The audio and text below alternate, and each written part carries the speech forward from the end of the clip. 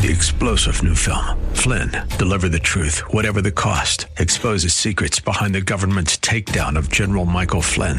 Flynn knew what the intel world had been up to. He ordered the first audit of the use of contractors. This set off alarm bells. He told the truth. He was the most dangerous person for Donald Trump to hire. They had to get rid of Flynn. Flynn, deliver the truth, whatever the cost. Available now. Watch it today. Go to salemnow.com. salemnow.com.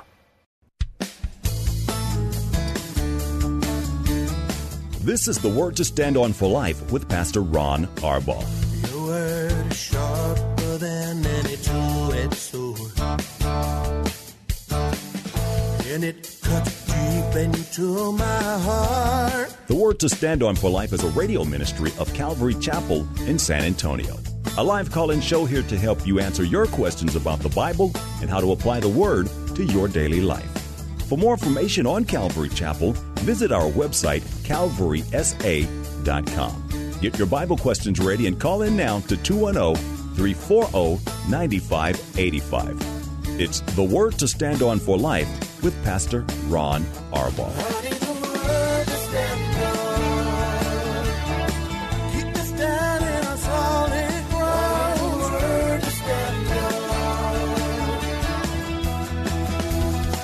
It's Monday again. We were just talking. It seems like it's always Monday.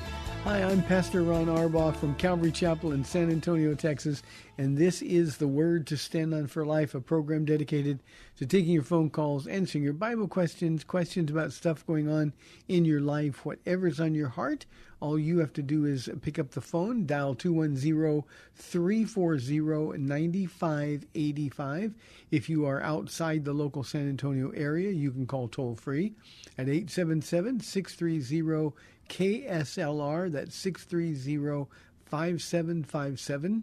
You can email questions to us by emailing questions at calvarysa.com, or you can use our free Calvary Chapel of San Antonio mobile app.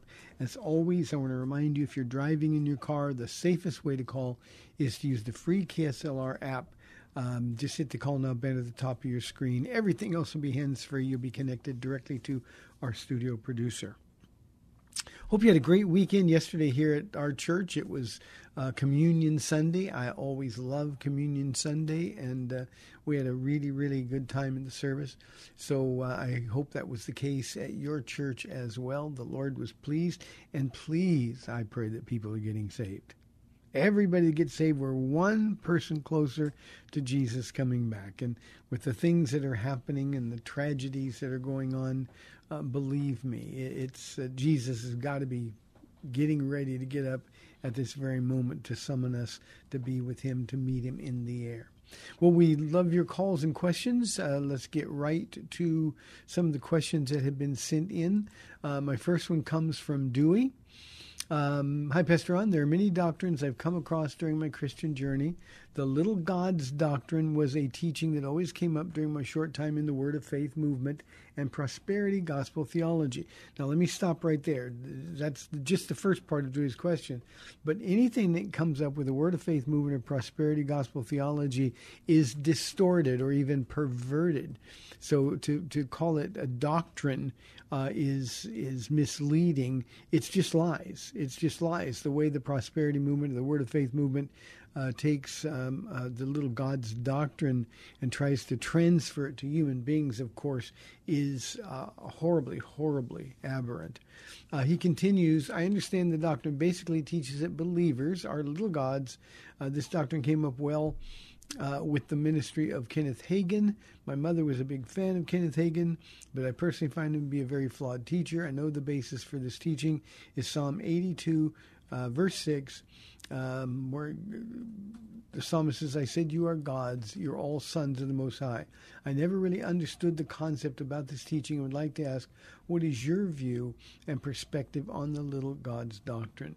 Let me also say that if any of you out there have any ministry materials at all from Kenneth Hagin Ministries, he is now, I hope with the Lord, but I certainly don't, I can't validate that based on his teaching. But if you have anything at all from Kenneth Hagin, throw it away. It's just horrible, horrible, horrible stuff. Let me talk briefly about this. I think there's a pretty simple explanation. So let me go to this. In Psalm 82, verse 6, the gods, now we're talking specifically the gods that are being talked about there, the little g gods, I like to say. They're human judges. They're rulers, people in positions of authority. They've been granted that position of authority by the Lord. And the whole point of Psalm 82 is that earthly judges must act with impartiality. They must be focused on true justice, because those judges will one day stand before the judge, Jesus Christ. That's very, very important. So gods in this context is simply not like an idol, certainly not a big G God, but just somebody with a position of authority. When Jesus quotes this passage in Psalm 82, he says that he's directing the statement, "You are gods," to those to whom the word of God came, and those who received the message of God. They were the ones called God. And in the context of Jesus' ministry, he just claimed to be the Son of God. That's John chapter 10. And the unbelieving Jews responded by charging him with blasphemy. Every time Jesus claimed to be God, and he claimed to be God often, they charged him with blasphemy and wanted to kill him. Well, that's when Jesus quotes Psalm 82, verse 6. And he says, if he called them gods to whom the word of God came, and Scripture cannot be set aside, what about the one whom the Father set apart as his very own, the sin of the world? And Jesus' point is simple. You charge me with blasphemy based on my use of this title, the Son of God, yet your own Scriptures apply the same term to others besides God. And he's simply pointing out their hypocrisy. Dewey, thank you for the question. I appreciate it very, very much.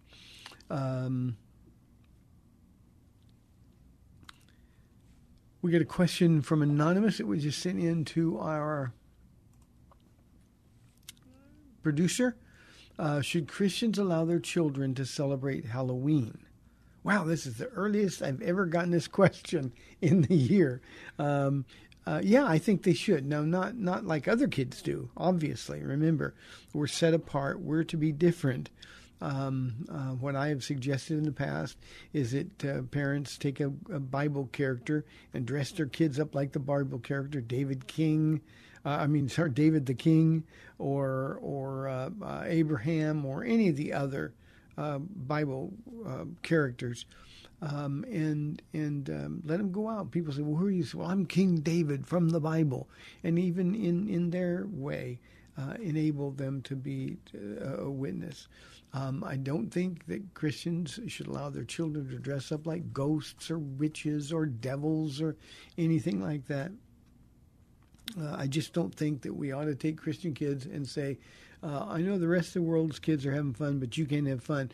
What we need to do is redeem the holiday, and celebrate it and turn it into something that honors God. And that's when the Lord will be pleased. You know, the idea that, well, that's of the devil, it's the devil's day, we shouldn't be a part of it. No, we should redeem it and transform it. And if we do that, then people are going to know who we are. And it gives us an opportunity then to really be able to share our faith with strangers. Parents, go with your kids, watch them, share their faith. It'll warm your heart. Here's a question. This one is from Carlos. Hi, Pastor Ron. I wanted to get your thoughts. My son's school here, the teacher wants the students to get parents' permission to talk to them about sex, STDs, and babies. I denied my son's request and talked to him about the Bible between husband and wife, or sex being between husband and wife, I guess is what he means. He's 12 years old, so he knows that already. Do these subjects get talked about at your academy? If not, when do we speak to our children about sex?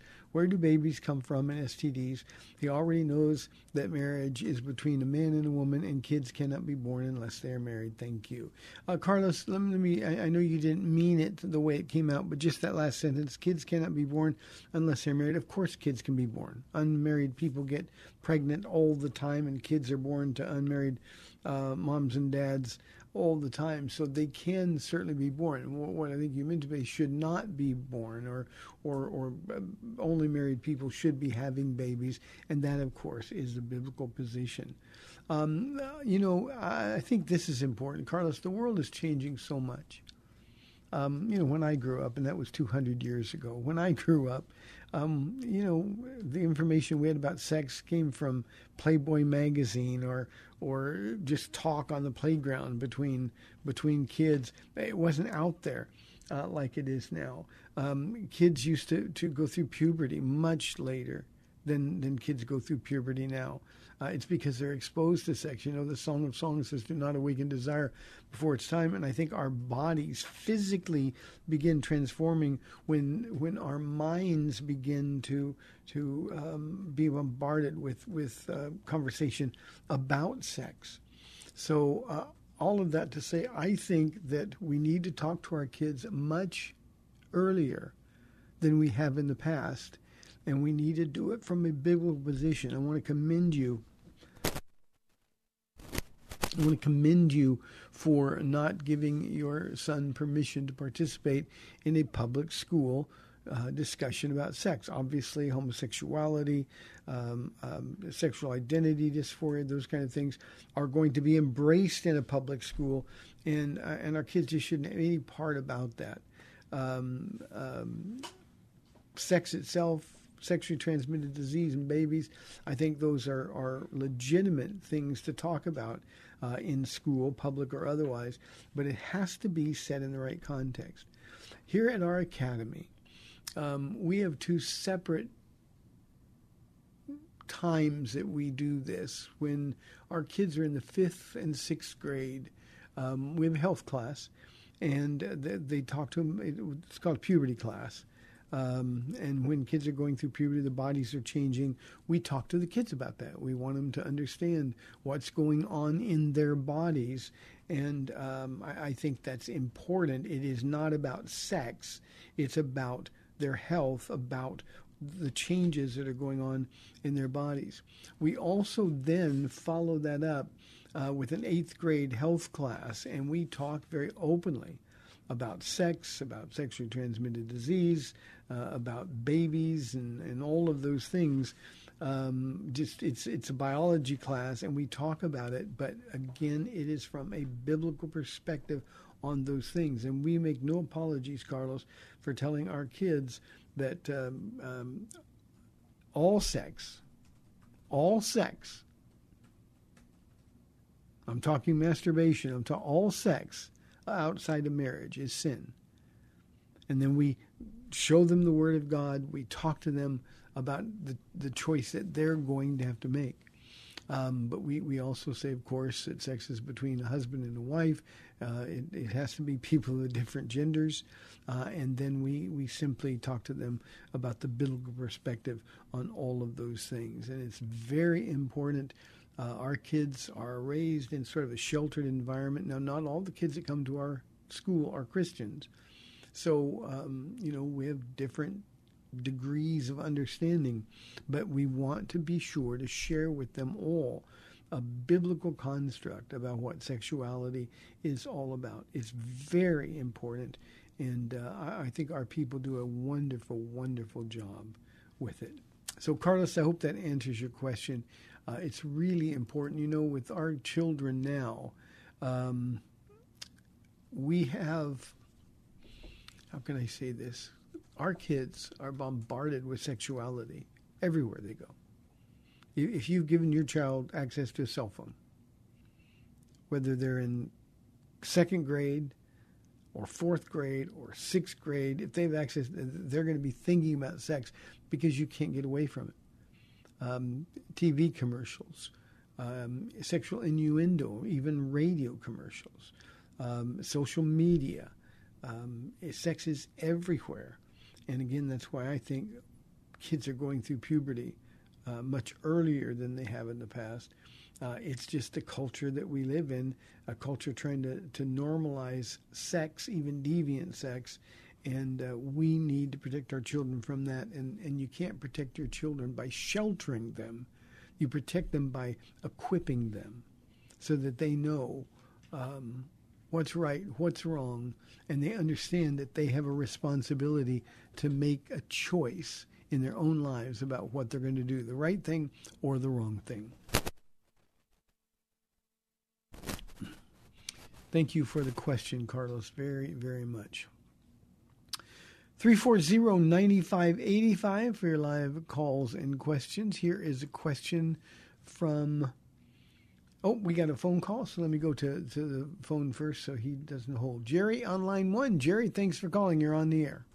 My pleasure, Pastor Ron. How are you today? I know I'm you doing like well. the hot weather. Oh, I love it. Somebody was complaining. I will disagree with you on that, but I'm going back.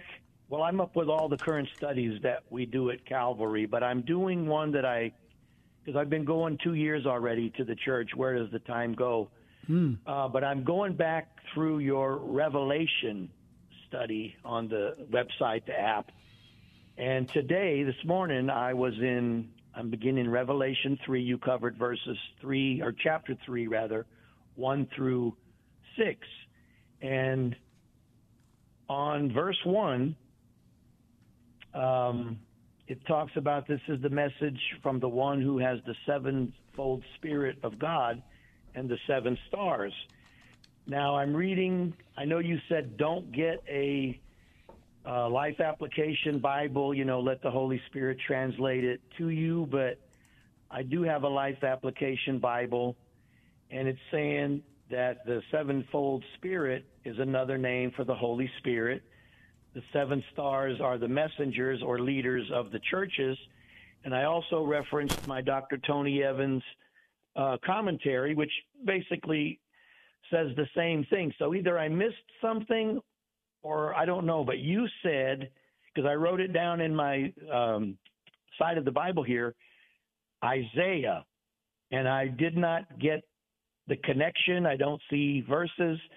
So I just need you to get me back on track. I just got confused when you said Isaiah. I thought that you meant it was Isaiah, and I totally lost where that was going. So please go ahead and correct me. I'll hang up, and I look forward to seeing you next time. Thank you. Thank you, Jerry. Yeah, I can do that. The sevenfold, when it says these are the words of him who holds the 7 spirits of God and the 7 stars, the 7 spirits of God. Now, 7 is the number of completion or perfection. Either way you can use it. And the idea here is it's the completeness of God.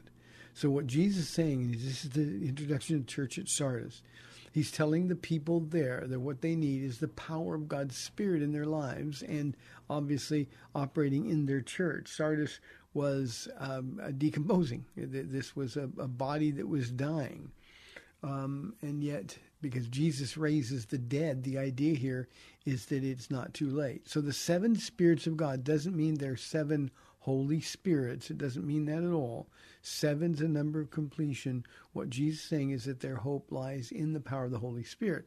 Now, what my reference to Isaiah was, and remember, this is a Jewish author here. Isaiah talked about the sevenfold Spirit of God, and he talks about those spirits. I think off the top of my head, I'm thinking it's Isaiah chapter 14, but I could be wrong about that. But it's a sevenfold Spirit again, and it talks about the Spirit of power, the Spirit of wisdom, and so on. So that's the reference from Isaiah the prophet. That's what the author John is referring to when he talks about the 7 spirits of God. Jesus is simply telling them that their only hope lies in the power of his Spirit alone. That's the way to raise this dying church back to life. So, Jerry, that's what he's talking about. We've got to rely on the work of the Holy Spirit in our lives. A church with the best people in the world doesn't matter if those people aren't empowered by the Holy Spirit. So that's really important. And the reference to Isaiah, Jerry, was simply Isaiah's description of the sevenfold Spirit of God. Again, not meaning there are 7 spirits, but just the completeness of the Holy Spirit himself. Thank you, Jerry. Good question. 340-9585 for your live calls and questions. Let's go to a question that we've got now from, I got to find it again. This one is from Scott from our email inbox. Pastor Ron, regarding your answer about tattoos on Tuesday's show, this was Tuesday of last week, he has a follow-up. I believe that the so-called Christians who practice self-flagellation also break God's commands in Leviticus 19, verse 28 as well. A lot of them blindly do it with thinking they must share in Jesus' suffering too. Can I comment on that point? Also, I read that others say that Paul alluded to doing this in 1 Corinthians 9:27 when he says, I discipline my body and make it my slave. Scott, you're right.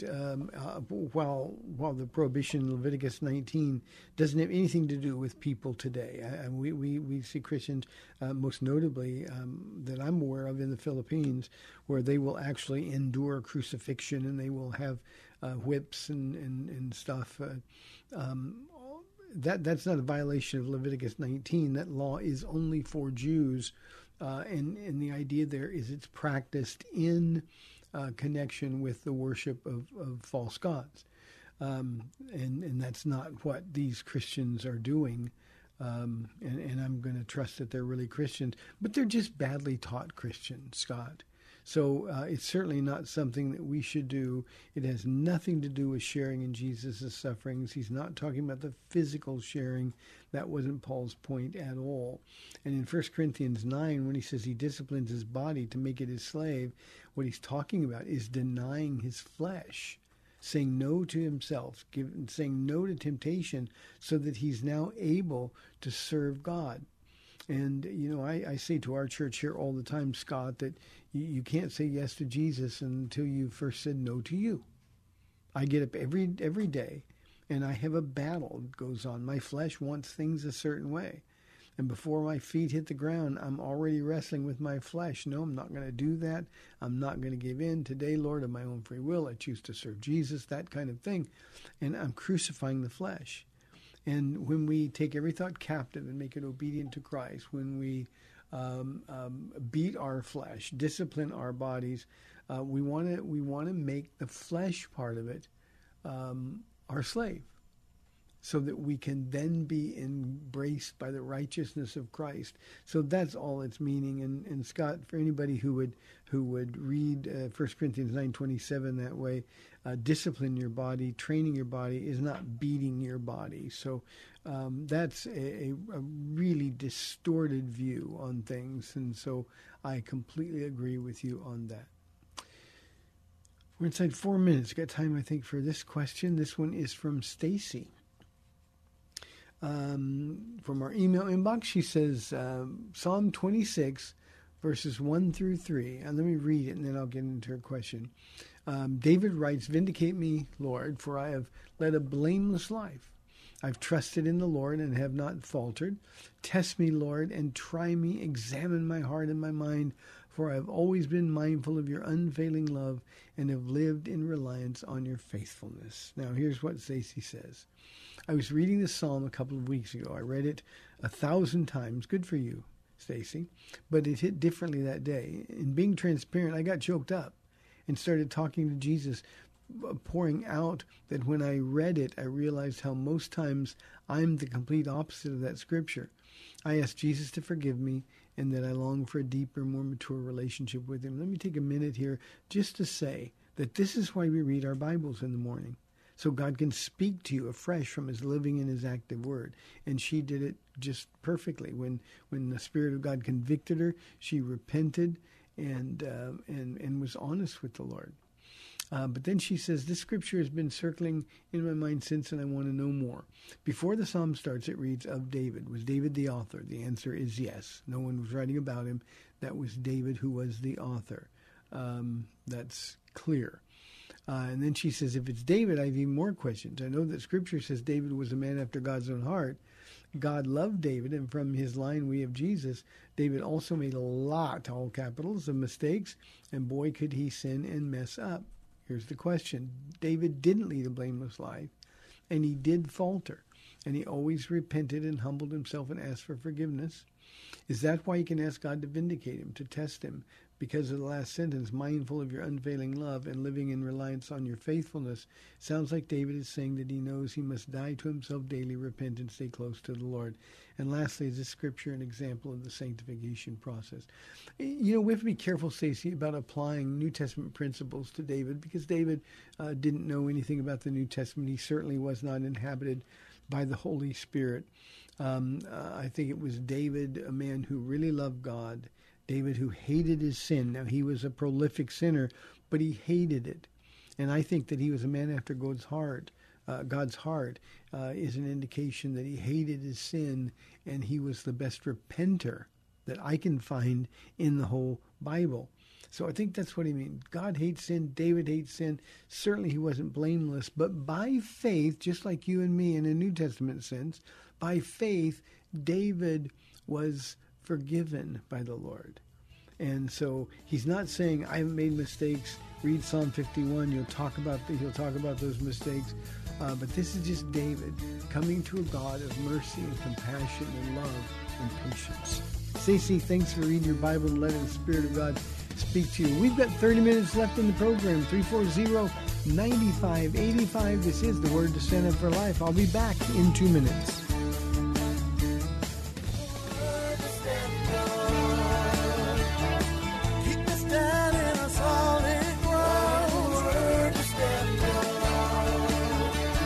Welcome back to the Word to Stand On for Life. We're taking your calls at 340-9585 or toll free 877-630-KSLR. Now, here's Pastor Ron Arbaugh. Welcome back to the second half of our program, 340-9585.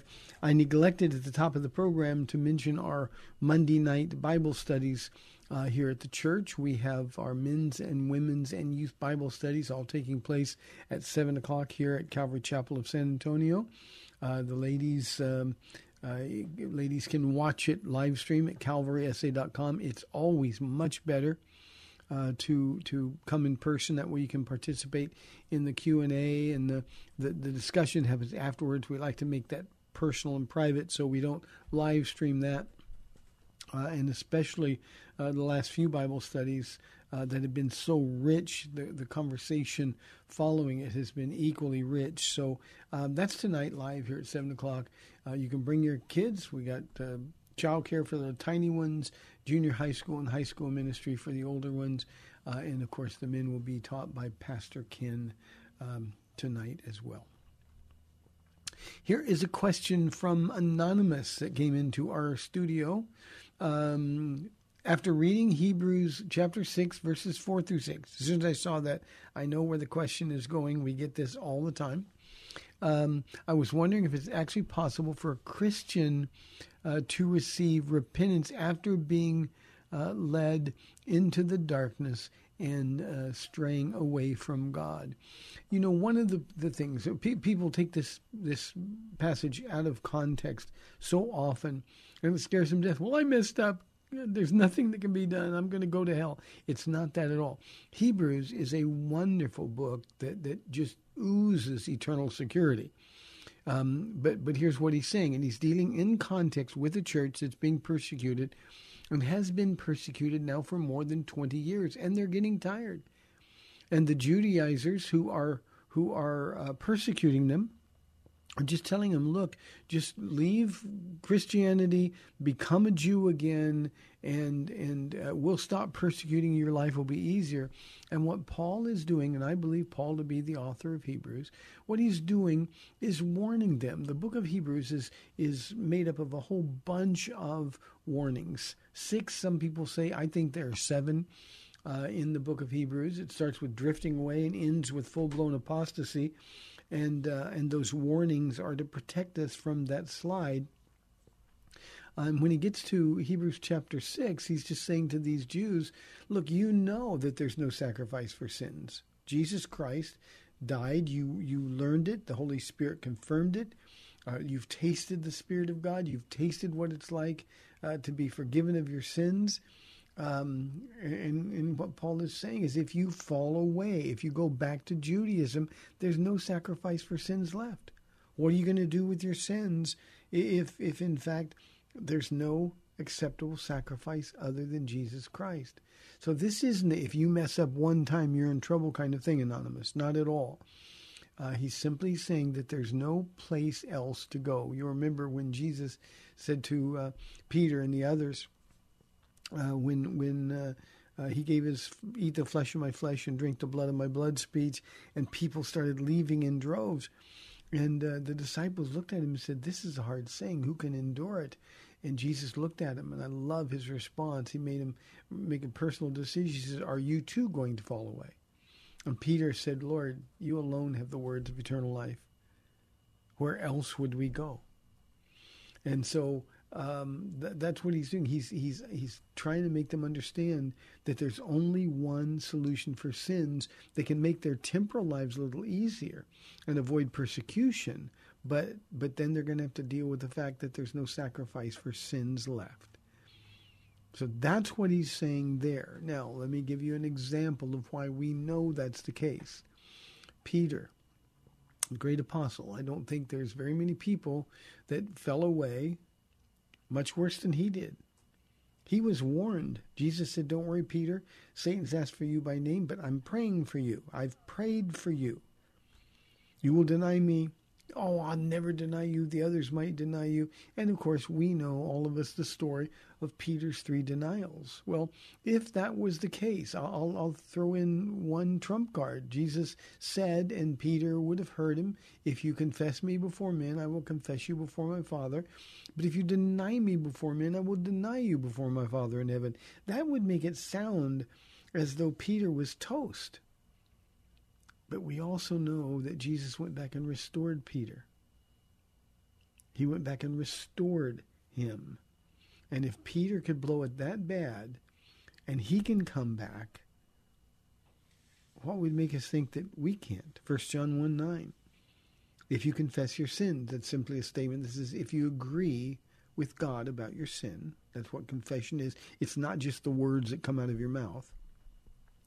He, God, is faithful and just to forgive you and purify you from all unrighteousness. That means you can come back instantly and your sins wiped away, fellowship completely restored.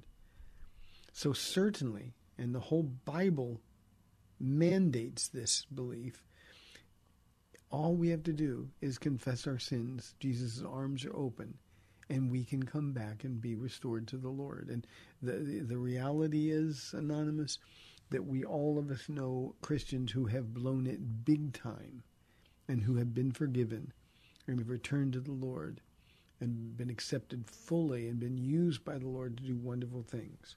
So this isn't God's little verse to keep us all so scared that we try to do the right thing all the time. This is simply God saying to Jews, Christians who are Jewish by birth, if you go back to Judaism, what are you going to do about your sin? And so that's all this is in Hebrews chapter 6. It certainly does not mean at all that if you blow it, you can't come back to the Lord. Again, the rest of Scripture mitigates against that very thing. Okay, let's go to Kevin's question from our email inbox. Hi, Pastor Ron, praying you are well. I was listening to the Bible Man, and I think he's talking about Hank Hanegraaff, the Bible Answer Man, and he stated there's no such thing as the rapture. Explain 1 Thessalonians 4:13, verse 17. Paul was telling his audience that their loved ones who have died will be resurrected, so there's no need to have no hope. He explained how many pastors confuse these scriptures, but mentioned there's no such thing as the rapture. I would like to think the apostles wanted to be raptured with Christ, yet they had to endure till the end. What makes pastors who teach about the rapture think it will be different from the earlier times? I totally agree. After reading the scripture carefully, it sounds like this rapture was just made up. It's not even in the Bible. I certainly like to know who's right. You two have followers listening who need to know what is true. So evidently, he thinks I'm wrong too. I would ask you, Kevin, to really, really read your Bible Hank Hanegraaff is an Orthodox Christian. He's changed what he believes so many times over the years that it's hard to keep up. He's certainly not somebody that can be depended on as an authority on the Word of God. He's certainly not qualified to answer questions. He has since becoming an Orthodox Christian. He has denied the penal substitutionary atonement of the Lord, which I believe is an essential or a historic Christian faith. He has changed his mind on Mary and her role. He's become Catholicized almost in terms of his orthodoxy, and he has refuted all of the things that he so confidently taught in all those years when I was growing up listening to Hank Hanegraaff. Hank Hanegraaff at one time was a Calvary Chapel guy. He was went to Calvary Chapel of Costa Mesa.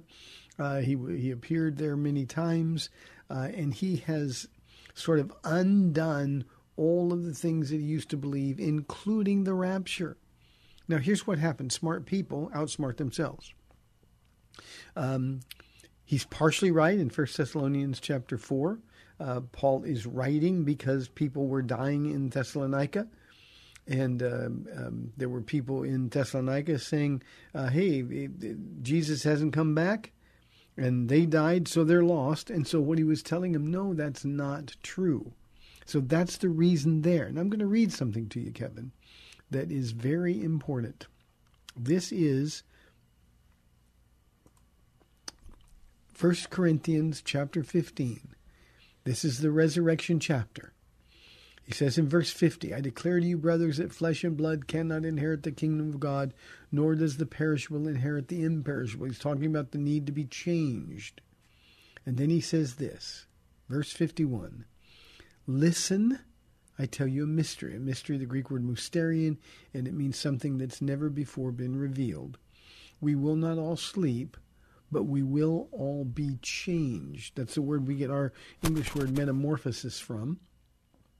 We will all be changed in a flash, in the twinkling of an eye, at the last trumpet. For the trumpet will sound, and the dead will be raised imperishable, and we, the dead, already dead, they're raised, they're in the presence of the Lord. But then he says, and we will be changed, we'll be metamorphized. So the idea there is that can only be a rapture of the church. That is the definitive. It's a mystery. We're not given all the details.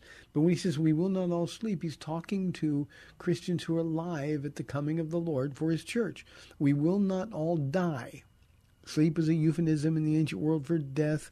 We know when Lazarus was raised from the dead, Jesus told his disciples when he got the news that Lazarus was sick, he said, Lazarus is asleep. The disciples said, well, if he's asleep, then, Lord, he'll get better. And Jesus corrected him. He said, no, Lazarus is dead.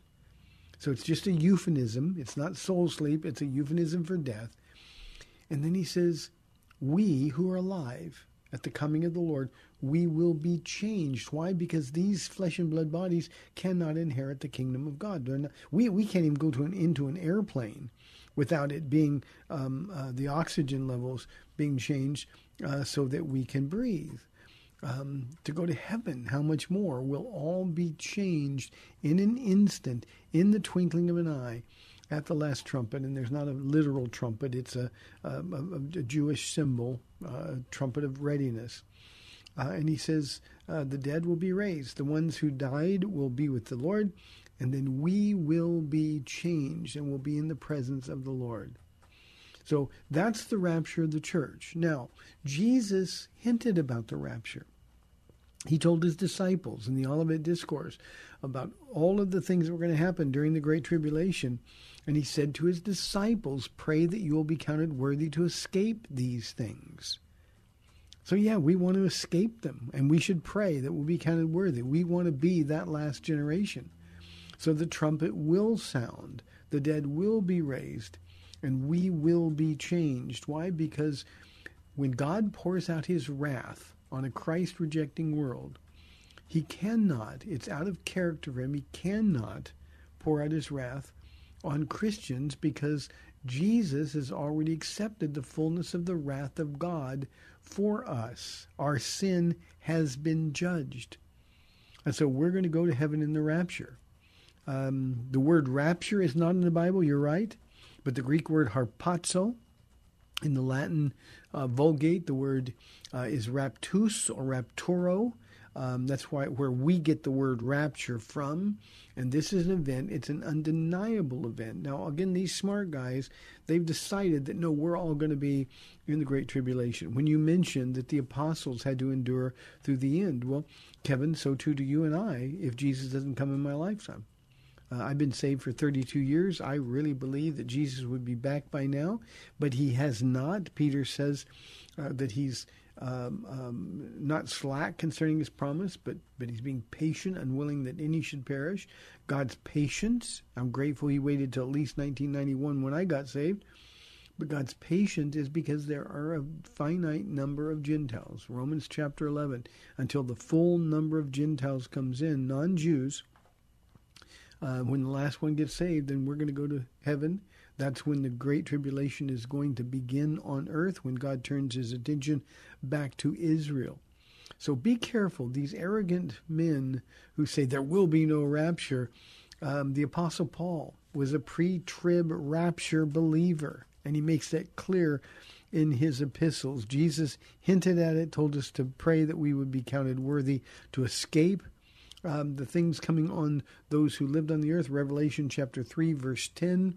If you go to the book of Revelation, chapter 4, the church disappears from the book of Revelation. The outline of the book of Revelation to make it easy to understand.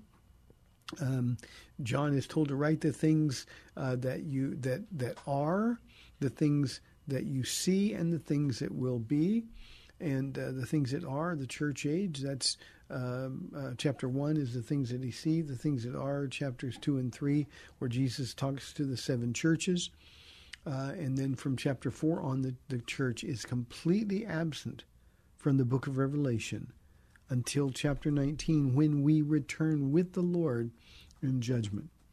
So, Kevin, these men who boldly say, there is no rapture, and this is getting to be more and more popular. Just read your Bible. I can give you a little bit of help. You go to our website, calvarysa.com. I do a complete and very thorough teaching on the rapture of the church and the biblical evidence for it, both Old Testament and New Testament. At the very first Bible study in Revelation chapter 4 every time, so it's easy to go to. I can also recommend to you the works of John Walvoord, W-A-L-V-O-O-R-D. He's a brilliant scholar and does a wonderful, complete treatment of the end times and in particular the rapture of the church. John Walvoord, W-A-L-V-O-O-R-D. Kevin, if you don't believe in the rapture, Paul calls it our hope, our blessed hope. If you don't believe in the rapture, there's not going to be a lot of fruit in your lives. And that's just the way it is. And you'll notice there's very little fruit coming from Hank Hanegraaff's life, especially compared to before. And anybody who's changed his doctrine as much as he has is somebody that isn't dependable. Oh, yes, well, before when I taught that, I was just wrong, I was naive. But now I've come to believe that's simply not good scholarship. So I hope that works. 340-9585 for your live calls and questions. Here is a question anonymously again. I expected this one. Pastor Ron, is it time for Christians to finally support gun control? I can't believe these things keep happening. Now, obviously, we had another mass murder here this weekend in North Texas, Allen, Texas, a shopping center, an outlet center. And at least 8 people were killed. I don't know if any more have been reported dead or not. Anonymous, guns aren't killing these people. I just want people to think logically. We hear the same things so much from the press. We hear the same things from the left. We hear all of this. Guns haven't changed. The destructive nature of guns, it's always been, guns are for one reason, to kill. That's the reason. People like to sport shoot and they like to hunt those things, but guns kill. We didn't have mass murders in the old days. The problem is that people have changed. And now there's no restraint on evil. This is a time that Paul wrote about. Mark this, in the last days, and we're in the last hours of the last days, Anonymous. There will be terrible times, perilous times. The King James uses the word perilous. And then he describes the time that we live in right now. The problem is people.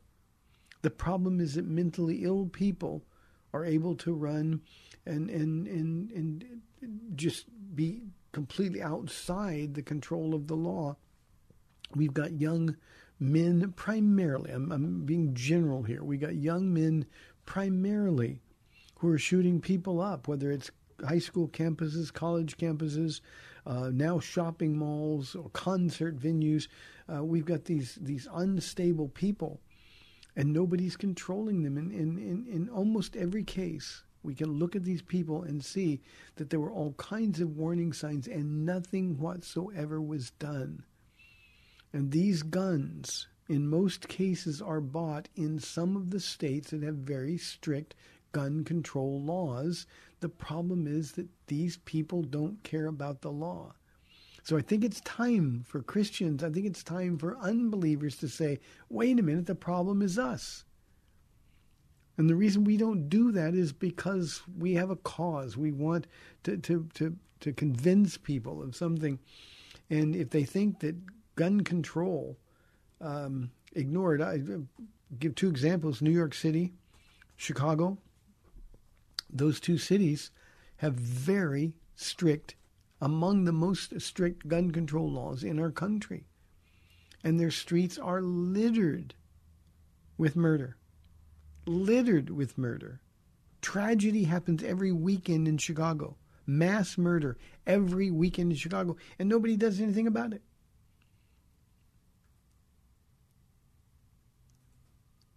I don't think there's any doubt that the people who are killing people would continue to kill people.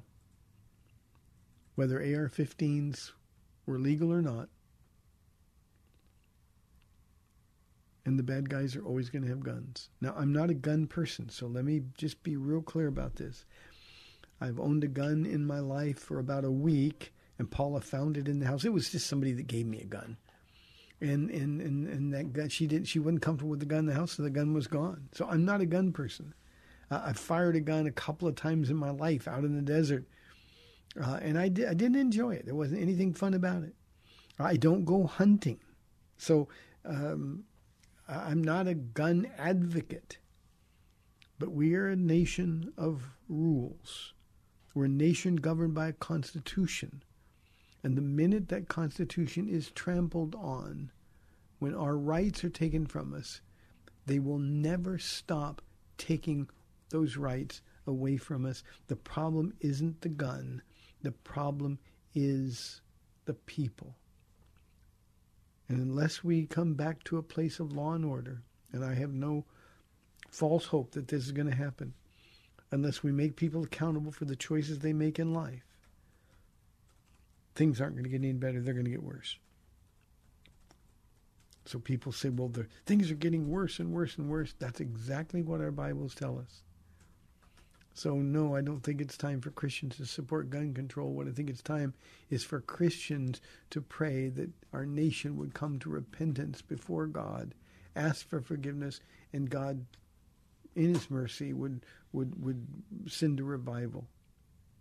Short of that, this is the world that we now live in, a world that's excluded God, a world that has celebrated violence, has celebrated rebelliousness, a world where lawlessness in the streets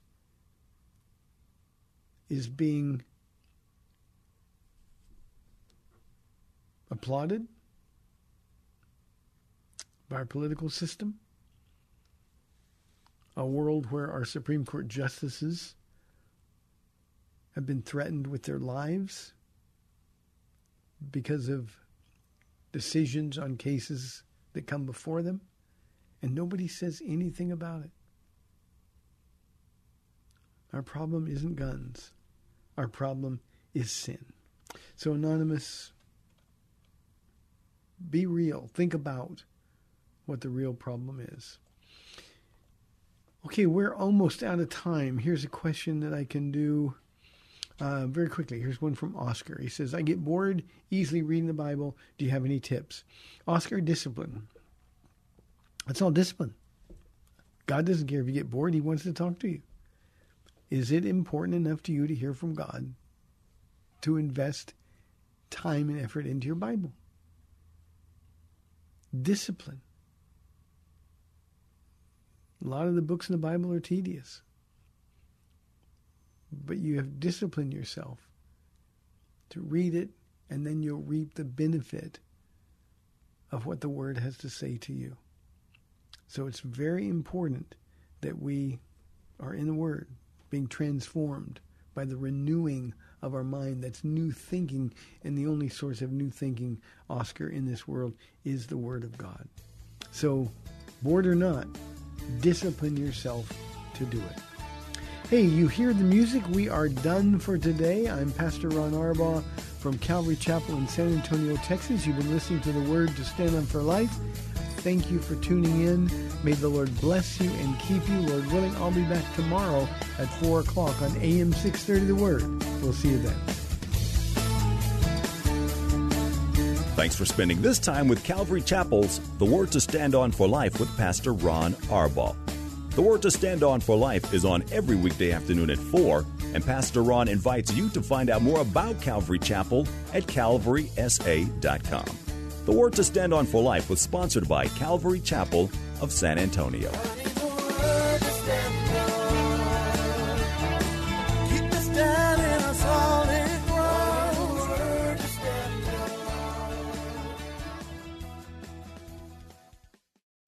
Three-star General Michael J. Flynn, head of the Pentagon Intelligence Agency, knew all the government's dirty secrets. He was one of the most respected generals in the military. Flynn knew what the intel world had been up to. He understood its funding. He ordered the first audit of the use of contractors. This set off alarm bells. The explosive new documentary, Flynn, Deliver the Truth, Whatever the Cost, uncovers the facts behind this scandal. Flynn told the truth. He was the most dangerous person for Donald Trump to hire. I find out the worst enemy that I'm going to face in my life is right here in America. They took my assessment and they wanted me to change it. And I was like, I'm not changing it. They had to get rid of Flynn.